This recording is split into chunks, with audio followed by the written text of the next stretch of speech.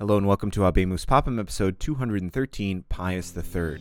Dear brothers and sisters, annuncio vobis, Annuncio vobis, Annuncio vobis Gaudium Magnum. Gaudium Magnum. Gaudium Magnum. Habemus Papam. So we start today with another cardinal nephew. Francesco Tedeschini Piccolomini was born in 1439, most likely in Siena. His mother was the sister of Aeneas Silvio Piccolomini, who at this time was the secretary to the anti-Pope Felix V, but we know will later become Pope Pius II. His nephew Francesco was encouraged to study by his uncle and eventually was brought with him in the 1450s when he spent some time in the chancellery of the Holy Roman Empire. While stationed with his uncle in Vienna, Francesco entered the university, and when his uncle returned to Italy, he seems to have returned as well and studied law in Ferrara.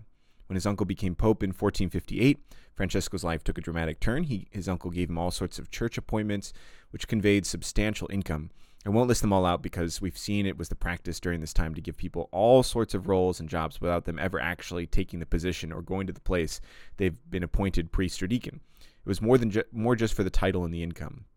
In March of 1460, when he was 21 years old, Francesco was named the cardinal deacon of San Eustachio. Likewise, in 1460, he was named the Archbishop of Siena. However, he was never actually ordained a bishop. He just held the title and was given an auxiliary bishop to do all the sacramental bishop things.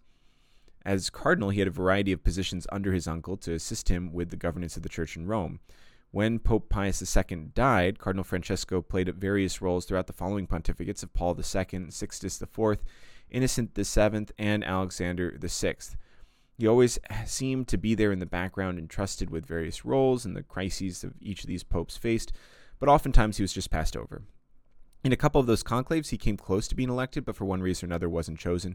He tended to end up in the opposition to Pope Alexander VI during his turbulent papacy, but to be honest, not much of what he did during these time periods was particularly interesting or worthy of notice. One of my sources that I go into for preparing these episodes has a list of embassies to various German countries or rulers, but it didn't seem to matter that much to the story overall. People liked him. He tried to avoid taking a stand in political matters. If things got dicey, like during Alexander VI's papacy, he just left Rome and went back to Siena.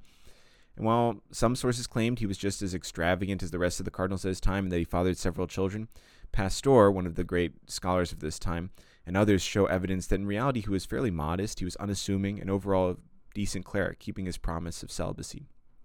Alexander VI, in his later days, included Cardinal Francesco as part of his commission on church reform, which probably speaks to his view that this was at least a pious man.